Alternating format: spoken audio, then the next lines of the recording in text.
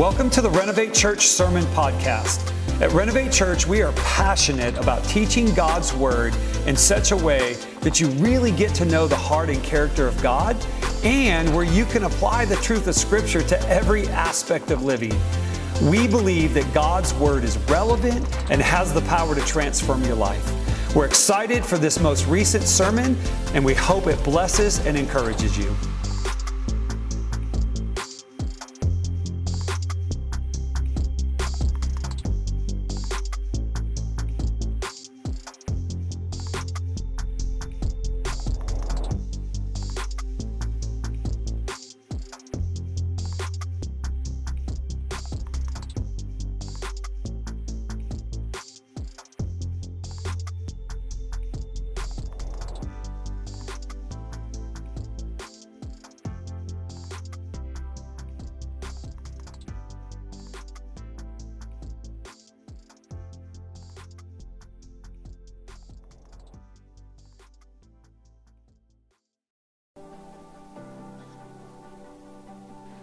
All right, good morning.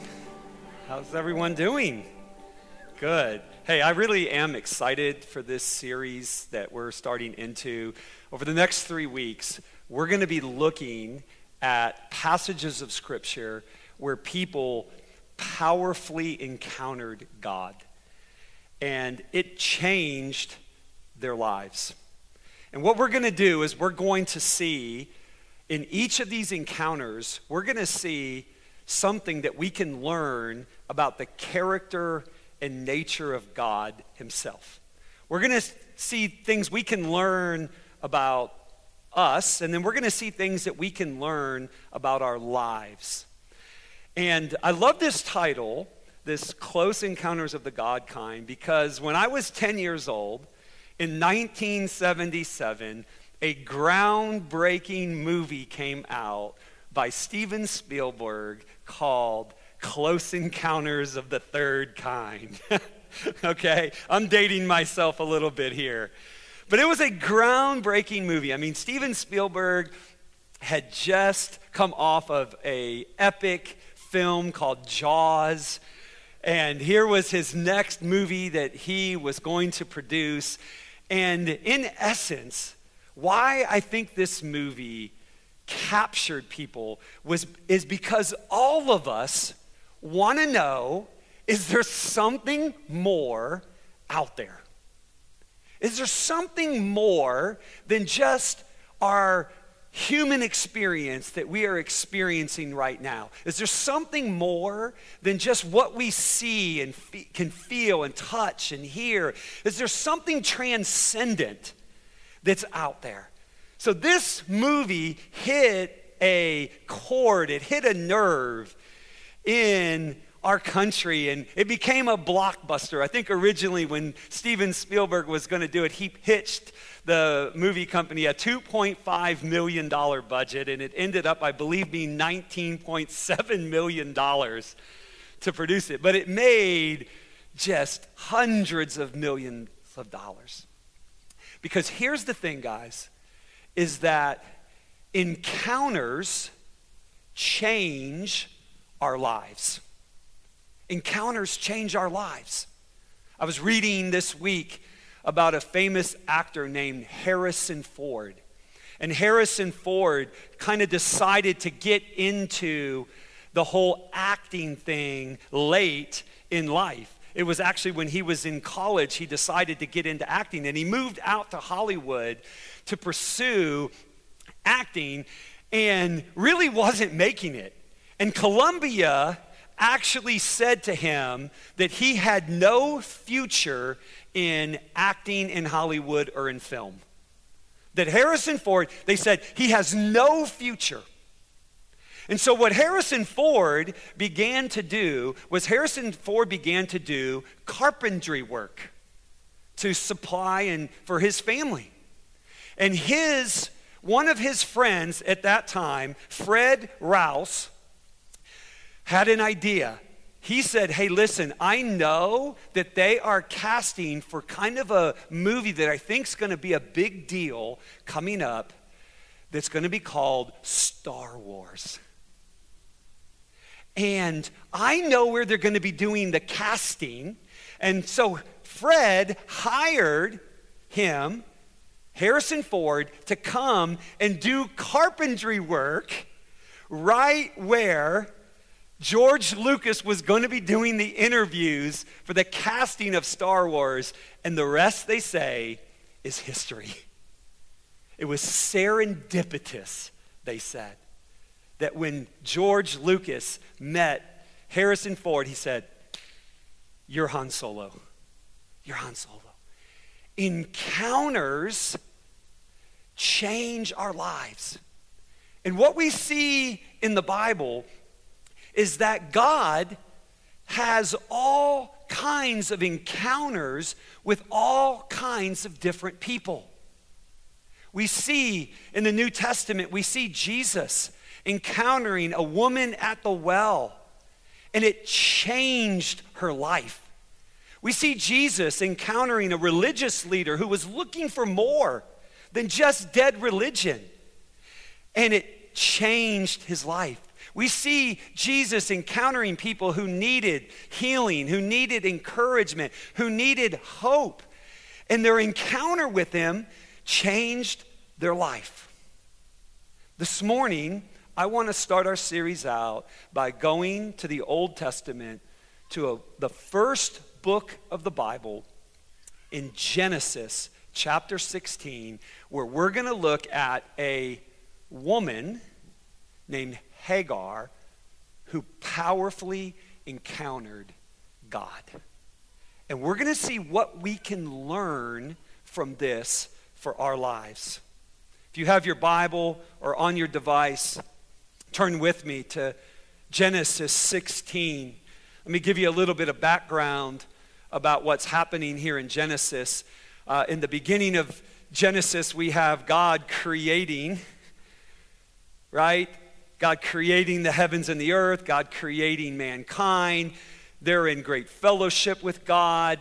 All of a sudden, man decides to go his own way and sins, and that fellowship and relationship is broken in Genesis chapter 3, and God begins to work to bring redemption to the world, and he comes to a man named Abraham in Genesis 11, and he calls Abraham to leave what is familiar to him, to go to this, on this journey into this place that he doesn't really know where he's going. And so he takes his family in Genesis chapter 12, and he begins to leave on this journey.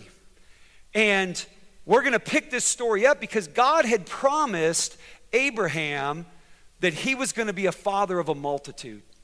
He had promised Abraham great blessing and great influence.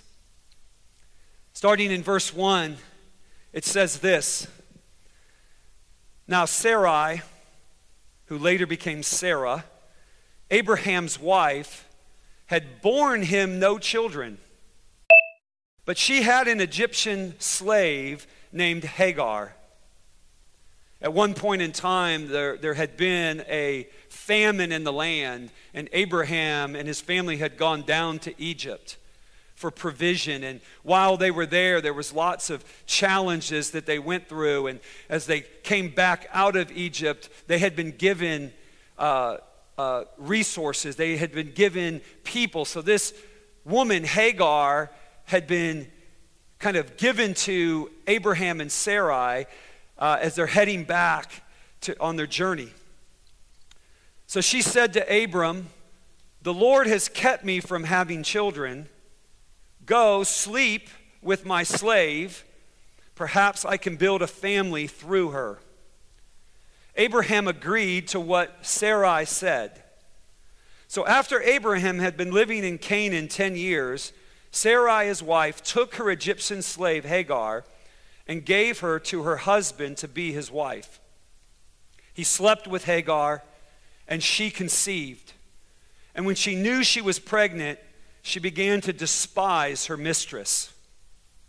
What was happening here is that Hagar now, because in this particular time of the world, to be able to bring children forth, to be fruitful, was a sign of blessing, was a sign of honor, was a sign of prestige.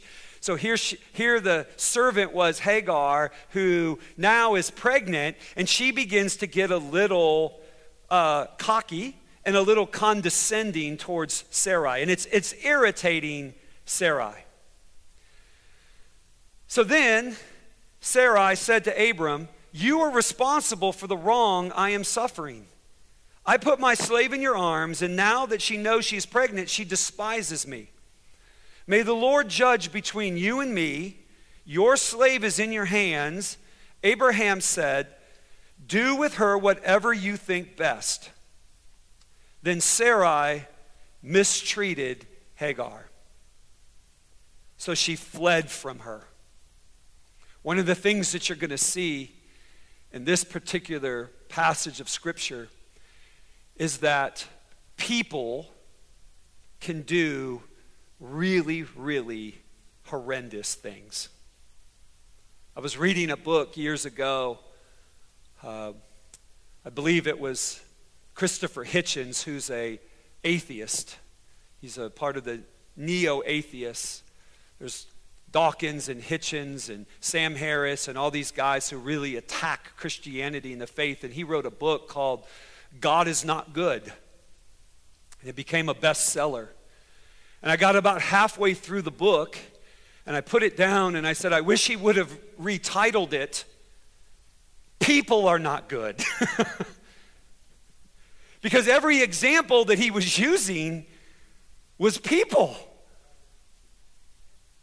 I'm like, those wars that you're referencing here, that's people. This abuse that you're referencing here, that's people. So even Abraham and Sarai, who were called and part of the covenant family of God, they're still prone to error. She began to despise her. Do whatever you wish. Sarah mistreated Hagar. There's something in this story that we need to see. So Hagar fled from her. She leaves this situation.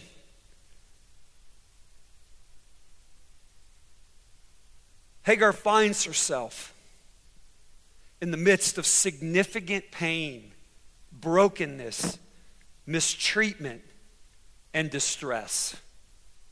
Life's circumstances had been hard on Hagar. Been hard. Come on. Can anybody say, been there? Come on. Distress. Here she is in this place of distress. Verse 8, 7 and 8. The angel of the Lord found Hagar near a spring in the desert. It was the spring that is beside the road to Shur. The angel of the Lord, many people believe that when you study this in commentaries, the angel of the Lord that's being referenced here is actually a pre-incarnate Jesus. And we're going to see, even in the Old Testament, in Genesis 16, we're going to see what kind of God we praise and serve and love. He is a God of infinite compassion. Of infinite compassion. I don't want to worship a God. I want to worship a God like this. That's who I want to be close to and worship. The angel of the Lord found Hagar near a spring in the desert. It was the spring that is beside the road to Shur. Really interesting backstory on this, guys. Because guess what? This woman came out of Egypt and had gone to the promised land as a slave, and now was fleeing from oppression and abuse and mistreatment. And where she stopped on the way back to Egypt is the very place that the children of Israel would stop when they were coming out of Egypt as slaves, when everything was reversed. This place that she stops is the very place where God turned the bitter water to sweet. It's powerful.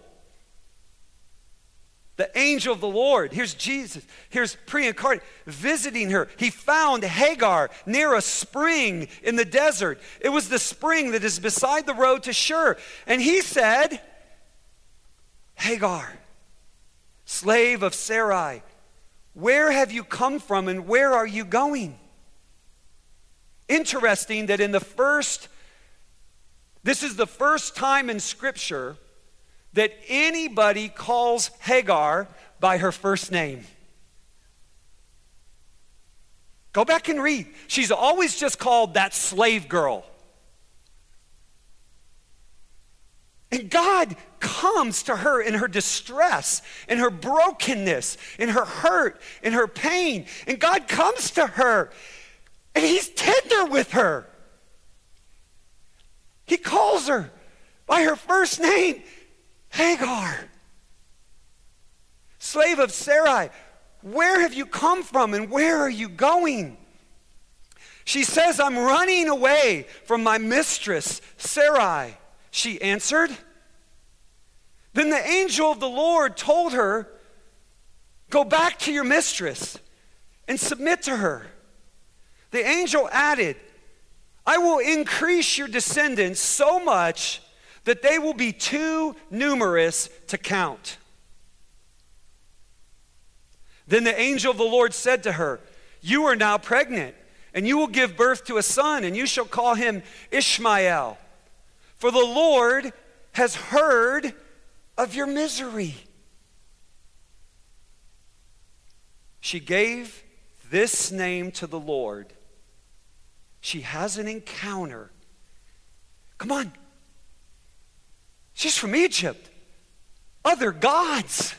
Lots of other gods. Lots of deities. Here she is as a slave. She's fleeing. She's on the run.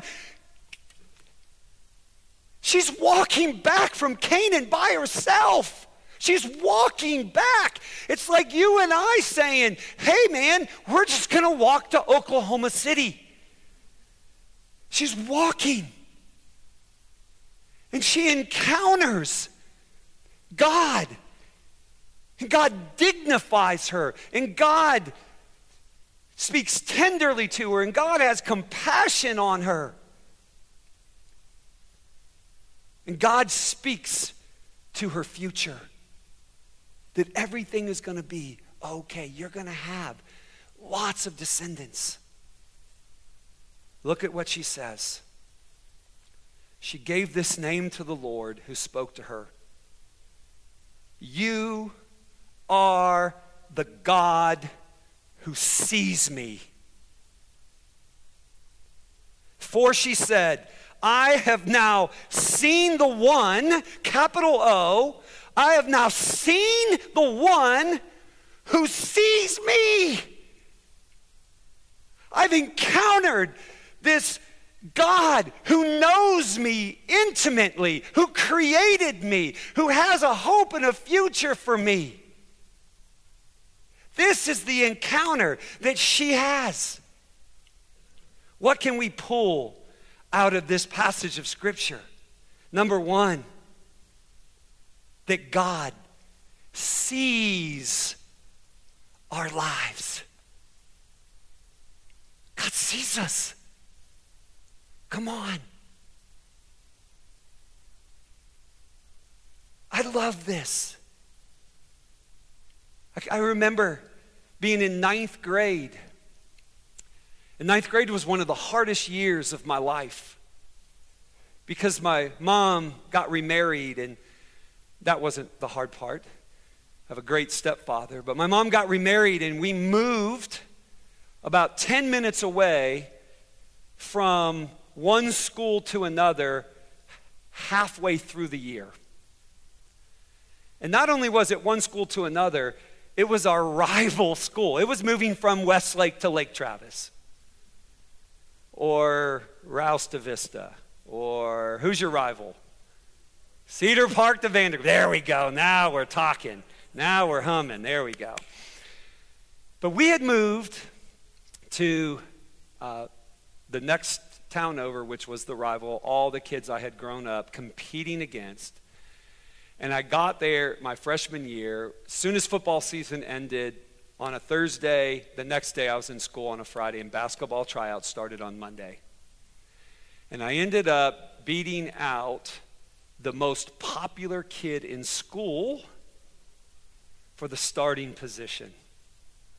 So I was already a bad guy. And it was one of my loneliest years. And at the end of the year, we were in a basketball tournament, and I was so desiring to want to prove myself. And we had a really popular player in our county who, when he was in 9th grade, he had gotten MVP of this little county tournament, and he had gone on and done really well at high school as a sophomore. And I thought, if I can be MVP, my future's set.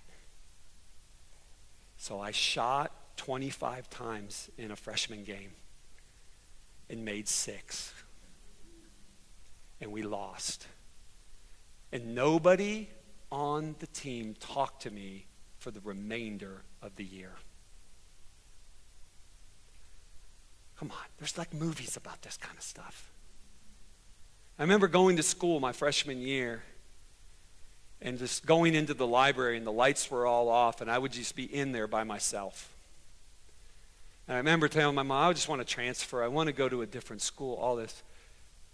And God visited me. And he said, it's going to be okay. Trust me.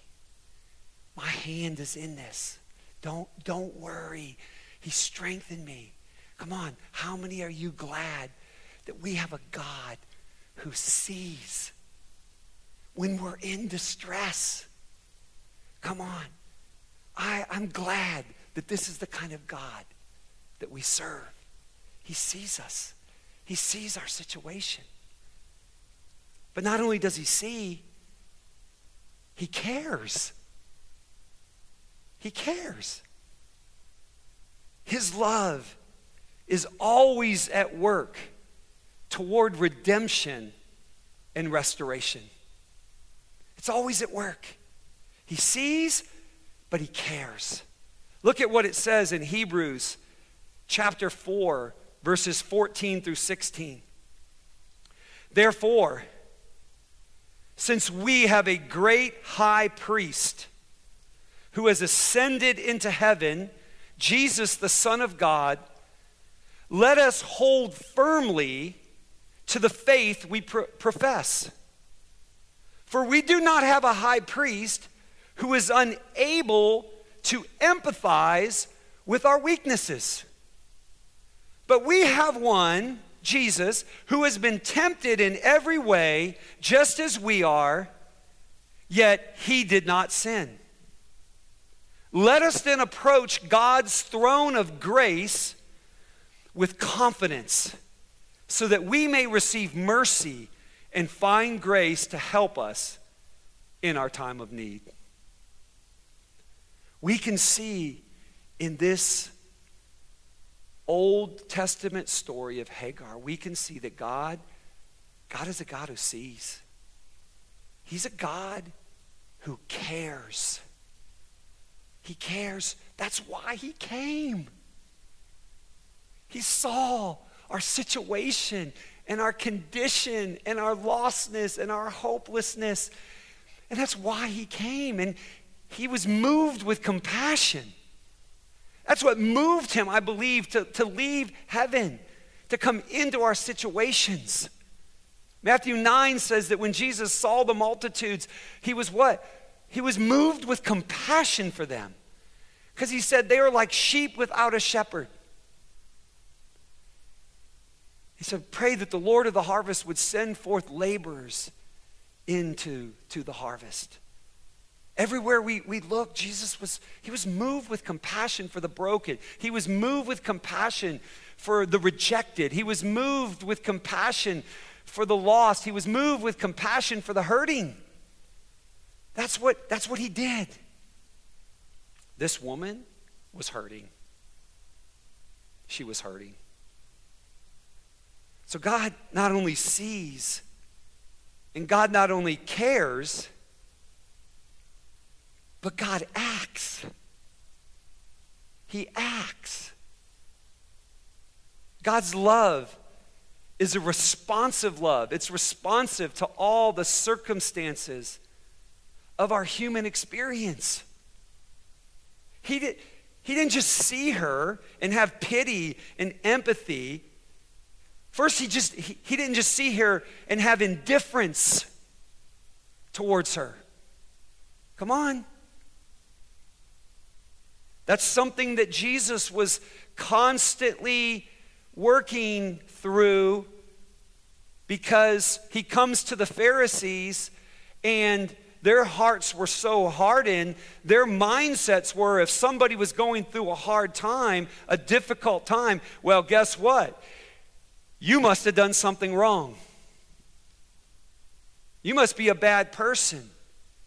And Jesus was changing the mindsets of people, trying to get the religious people from having indifference and hard-heartedness to actually compassion.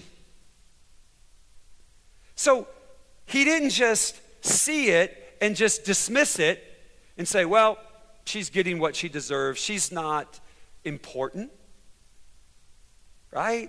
She's not part of my covenant family with Abraham.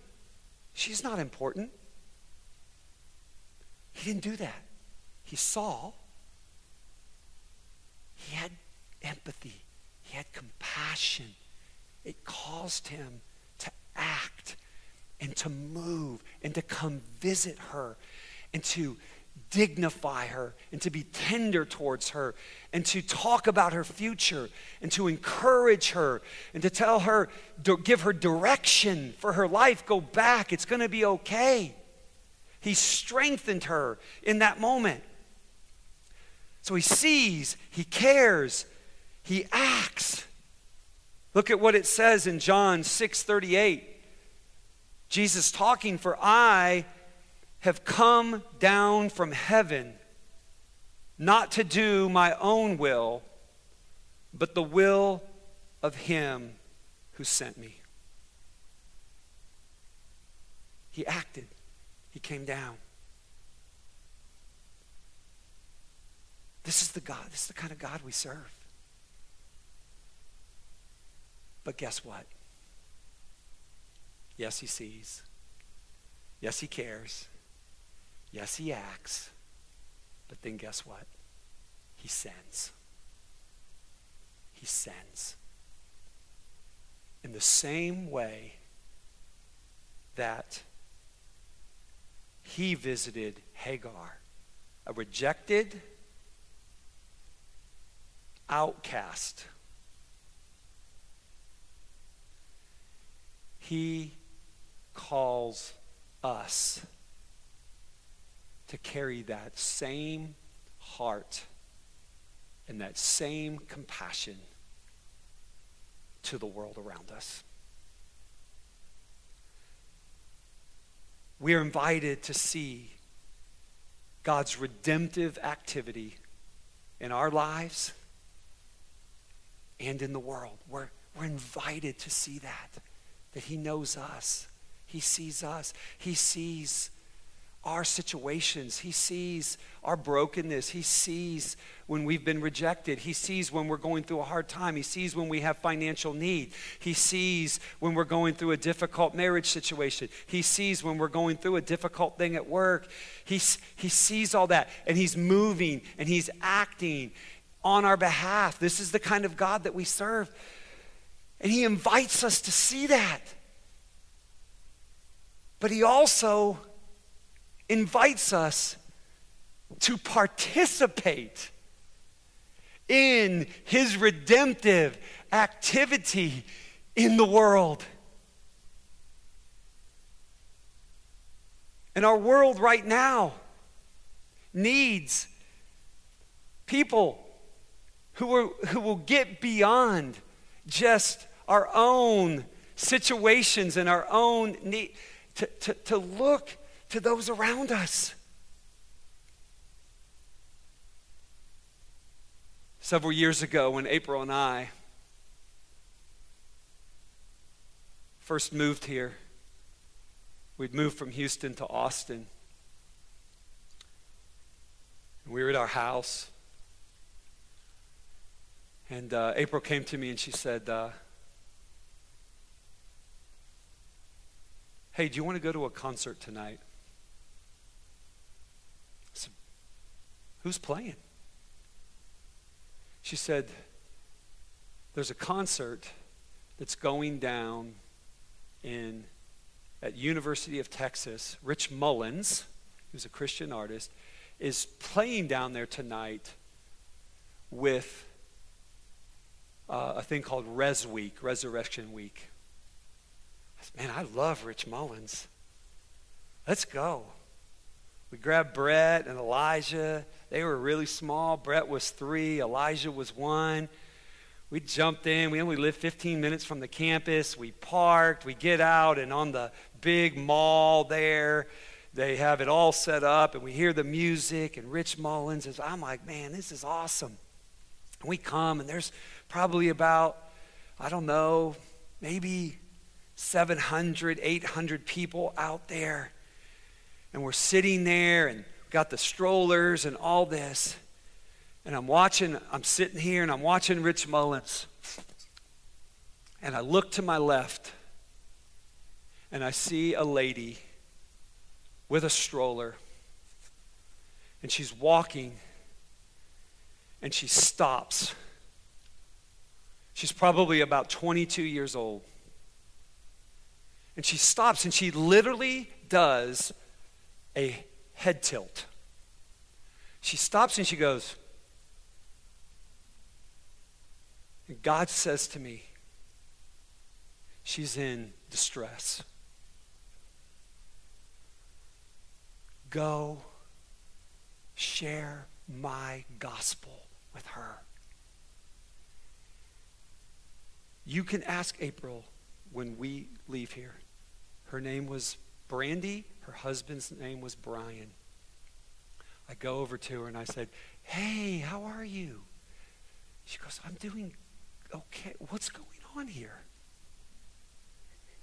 I said, it's a Christian concert. This is Resurrection Week, Res Week. So they brought this guy in and he's kind of a famous. And I said, has anybody ever shared the gospel with you? She said, no. I said, has anybody ever shared the good news of Jesus Christ, that who he was, that he loves you and he cares about you and he came for you and he died on the cross for you, that you could be part of the family of God, you could have redemption, you could have forgiveness, right? She said, no. Nobody's ever shared this. And I said, do you care if I share it with you? She said, no. I ended up sharing in my Bible back then. I actually had the Plan of Salvation scriptures in the front pages written down. And I just walked her through and I said, would you like to receive Jesus? And she said, yes. And I said, can we pray for you right now? And we began to pray for her. And this joy just came on her. And she said, would you be willing to meet with my husband as well? Because he's kind of messed up too. Come on, what we see in the story of Hagar is scandalous grace. It's amazing grace. It's scandalous grace. And she goes, he's messed up too. We said, yes. We invited him over to the house and she said, Brian, these are the people that, and we sat down and we shared it with him, and he received the Lord. And we started meeting with them and doing counseling with their marriage and different things. And God began to supernaturally change them. And then they asked us one day, they said, could people like us come to your church?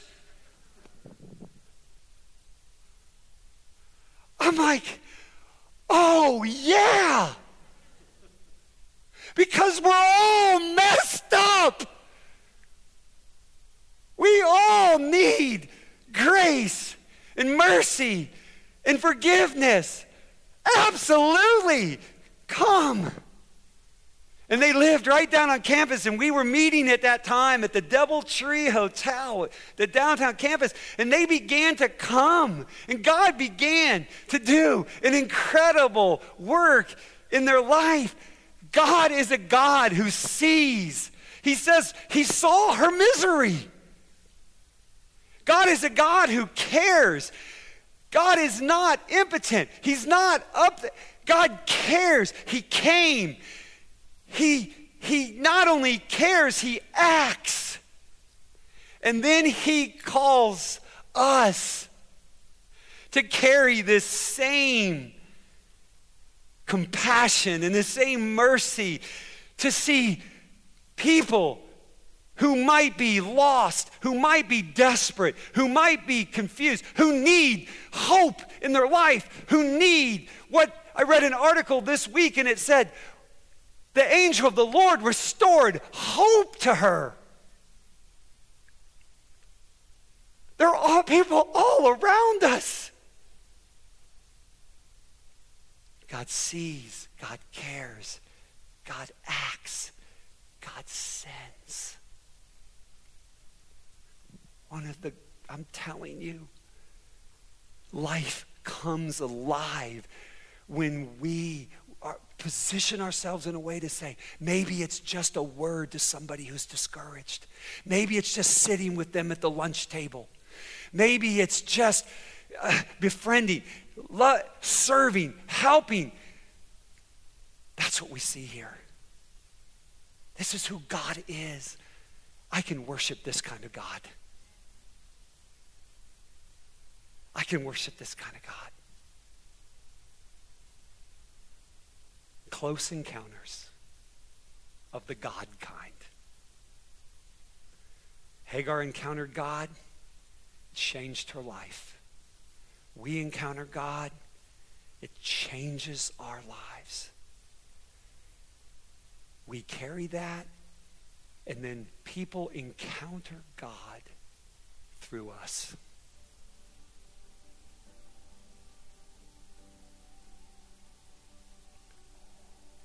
That's what I'm excited about. Close encounters of the God kind. God, let me pray. God, thank you so much that you're not a God who's indifferent.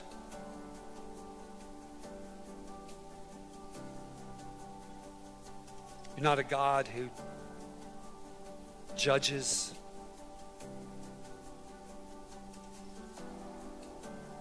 You're a God who includes. You're a God of mercy. You're a God of compassion. You see every situation that we're in. You see when we're hurt. You see when we're desperate. You see when we're hopeless. You see when we're broken.